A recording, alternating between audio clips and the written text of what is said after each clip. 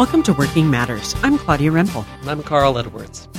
Carl, I'm excited about today. We're continuing our series on hard facts about working with people. And today we're starting with the hard fact that people need to contribute and make a difference. That's right. Being an employee doesn't necessarily mean that you're consigned over to enacting someone else's dream. It really gives people energy in what they do is if they get to be a part of it. They have a sense that who they uniquely are has made a difference benefiting the company. Boy, motivation levels will soar. It's interesting because most of what I hear from people these days is people don't want to work. They don't care what they do. They don't care about work. They just do the minimum so that they can just, get by. I'm not hearing that employers think that their employees want to make a difference or contribute. Well, and there's plenty of evidence to suggest the opposite. But you know what I say to those things? Excuses. Those are leadership excuses. And our motto is no excuses. We look at ourselves first, and then we look at what is making other people tick. There's a reason people aren't motivated, hate their jobs, don't try, are always trying to get more, trying to do as little as possible. And it usually has to do with what kind of environment you have structured as a leader. And we have inadvertently set things up in such a way that saps the energy right out of people. Yes, I can't tell you how many people I know are absolutely dead bored at work. Mm-hmm. And their excuse is, well, I don't want to ask for anything else because then, I'm comfortable this way. I don't want anything else. And that's where we're in denial about the hard facts of work that we're working with people. These are not your computers. These are not tools. These are not commodities to exploit and milk every last ounce of blood out of. These are living, breathing human beings, and a hard fact about people is that how they feel and how engaged they come to work makes a big difference in how much results they can produce. How do you even get to the bottom line of even finding out if your employee wants to make a contribution? How do you find this out? It's a process of getting to know people, really. It's a very relational, casual matter, and it should be brought forward in the meeting process right up to time of interviewing as you're trying to get to know someone and what gets them excited and how they like to go about doing work. Are they a task-oriented person that likes to sit down with their to-do list and work their way through it, and they get a high sense of accomplishment at the end of the day if they've done that? Or are they the type of person who likes just give me the goals, give me what you're trying to accomplish, and let me figure out for myself how to get there? And that'll turn their juices on. People are very different. But if you give a goal-oriented person the to-do list, they'll just die right on the vine because you took the fun part out of it for them, which was figuring out the best way to get there. And if you give a task-oriented person just some vague goals off in the future, they just are swimming, don't know what to do next. They don't know what you really want to look like, and they come alive when you tell them the outcome you're looking for and what you want, what will make you happy. Then they come alive. So it's a matter of getting to know people. I'm sure the number one excuse you hear about getting to know people is it takes too much time. It does take time. And that's a weakness of the interview process, that in one or two encounters with each other, we're trying to decide whether this is somebody who can fit into this team and meet our needs. And the same for prospective employees. They're trying to get a feel for the workplace dynamic that they're going to be plowing themselves into without ever experiencing it. And that's an enormous shortcoming. Now, we've all kind of worked with the kind of person who comes into a new job, let's say in a new situation, and automatically they want to change absolutely everything. I know best. Mm-hmm. And if you have an employee like that, your starting point is to really take a chance on affirming it. Now, not letting them change everything, but at least making your starting point of wanting to hear what they have to say and expressing interest in. If you show interest in it and believe that it can make a difference, then when they hear what portions of it you're not willing to go along with, what things you're not willing to change, they'll be more open to listening to your explanations. And instead of a kind of a confrontational encounter of, I want to do it my way and they won't let me do it, versus they won't let me do anything, it becomes a more constructive dialogue. Well, it seems, too, that it may be a catch-22. You have people who are constantly not invited into a contribution to a certain workplace, And that kind of makes you lazy.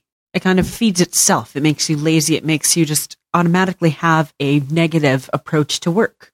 Well, we reap what we sow. And if we sow an environment where all your job descriptions are structured around just a list of tasks that are involved, and it really doesn't matter to you who fills that slot or sits in that chair, then you have created a situation where whoever does sit in that chair feels that it doesn't matter what they bring. And that does take the energy out of it. Mm-hmm. So again, we're starting with ourselves. So what we want to do if we want to get somebody motivated and excited about their job is we want to structure it as much as possible around the unique things that they bring to the table. Now, one of the things that we're about at Bold Enterprises is definitely that business principles, profits, those realities in business are important. Yes. And I think one of the things we want to stress is that, and I hear you saying, Carl, is that if you deal with the hard facts about working with people, that this actually makes a difference in business. That's crucial. That's crucial. If we change the subject and said, oh, you're just coming up with ideas of how to make work more pleasant or make people happy for its own sake, and those can be values for their own sake. You're right. That would be incorrect. We're talking about what makes things work better, faster, more profitably, and it pulls together. Those complement each other. That you can be motivated and energetic and enjoy what you do, and that will result in more on the other side. Well, but we don't want to diminish the human side, because I think often what people hear is, you just want to make me feel good at work, so I'll work harder for you. Ah, yes. Well, that gets back to the, exploiting and getting your ounce of blood out of people. I mean, if people are in the way, if they're just the kind of the unfortunate necessity of you not being able to do everything yourself, that's going to come across, and that's going to come out in these other decisions. Mm-hmm. But if you really believe that people are your most valuable asset, and if you drew people alongside you with complementary skills and abilities, that you would be able to exponentially increase what you're able to accomplish, then you would want those people to put as much of themselves into it as possible. And you would want to come alongside and resource that as much as possible, because you knew in any and every way that you were helping them be successful, the whole firm was going to benefit at the same time. So we have a false competition between people and profits that's really not out there. You can be really nice to people and just fail as a company, because this is a money-based culture, and we need to face that reality as well. You can be horrid to people and turn them over like parts in a machine and make lots of money. And what we're suggesting is the kind of workplace where those come together, and where people are collaborating and all pulling together as hard as possible, and working hard and having fun go together. Fun is not the lack of work or the off playing or being on vacation all the time. It's knowing that when you show up, that what you give yourself to at your place of employment is going to make a difference. And we get a charge out of that. That's core to being human. Well, in acknowledging that people need to contribute and make a difference, you really have to be open to change. Exactly. And that's the difficult side of it. Another way of saying that is every time you hire someone new, your team has changed completely, and the job descriptions need to adjust. And if you can do that, if you can say, okay, we have this role that looked one certain way when this particular individual filled it, now you're filling it, so the outcome needs to happen, but I'm open to changing how you go about making that happen. And so on the most practical level, that's one thing people can do right away, is revisit their team's job descriptions with them and structure them around their working styles, structure them around how they want to grow professionally, and see what develops. Why wouldn't an employer want to tap into all this energy and creativity? Well, that's a good question. There's a lot of fear, some well placed out there, that if you give someone an opportunity to contribute and that they do, they'll be right back at the table with their hand out. Where's my raise? I want more money. And either you don't want to give it to them, or you don't currently have it in the budget, so you don't want to take that risk. You don't want that to go along with the consequence of getting what happens. Another is you just don't want to create a sense of entitlement with people. You owe them some kind of custom job description, and when they're bored, it's your responsibility to deal with it. Now, those are all good points. Again, the leadership question becomes, am I allowing those good points to become an excuse for not facing the reality at all? And that's your leadership tension always, does this complicated aspect of this, am I allowing it to become an excuse for not facing a reality? And when that's the case, you need to take action. Otherwise, it becomes important criteria, and you might couch how you structure things a little differently to address that. Well, I'm curious, let's address this issue of the work ethic in our culture, because it seems like this is so pervasive for people. I find myself sometimes in a customer service position when someone's rude to me or not caring. I find myself thinking, they don't care about their job. They don't want to do a good job. So is this truly something that we've invented, or is this, in actuality, what's happening in our culture that people don't want to work? Well, I would lean it toward it being something we invented. And here's what I mean by that. It is a reality. You go many places and you just feels like the icy cold hands of death are over the place. Everybody's so bored and so unhelpful. But I wouldn't place... I'm thinking Target. Are you? Okay. Please don't sue me.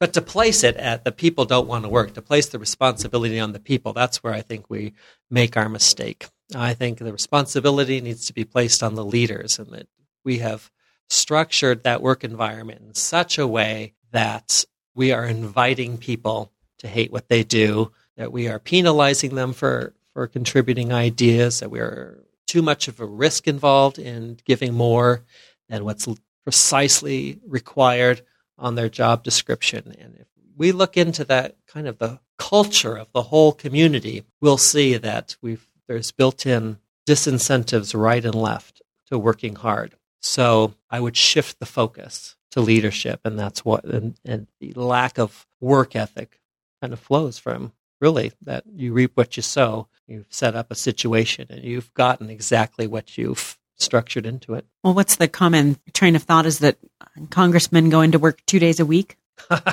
Yeah. And you have to, there's some benefit from that. There's something advantageous about that. And that's where you have to look, not merely just accusing them of not working hard.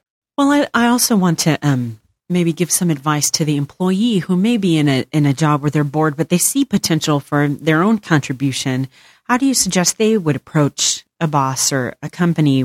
Well, as much as possible, I wouldn't approach at all. I would just go ahead and do.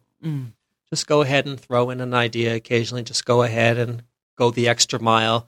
Just go ahead and help someone else get their job done and start demonstrating the positive results that come out of your involvement in these other areas so that they have an experience of you, a positive experience of you in expanded responsibilities. And then it becomes a matter, when it's time to confront them with it or to address it explicitly, just a matter of recognizing in your job description and in your salary grade the reality that you have already begun stepping into. Mm-hmm. And in doing so, you've eliminated the risk for them.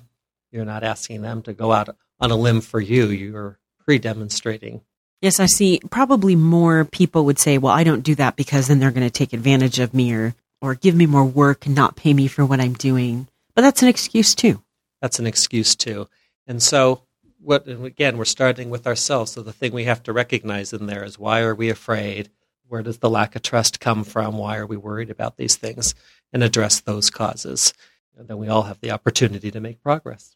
Well, thank you very much for your thoughts on our topic today. I think next week we will be also continuing our series on the hard facts about working with people, and we'll be concentrating on the hard fact that people need to learn and develop in their job roles. Please visit us at www.boldenterprises.com, and we look forward to having you join us next week. This podcast is a Bold Enterprises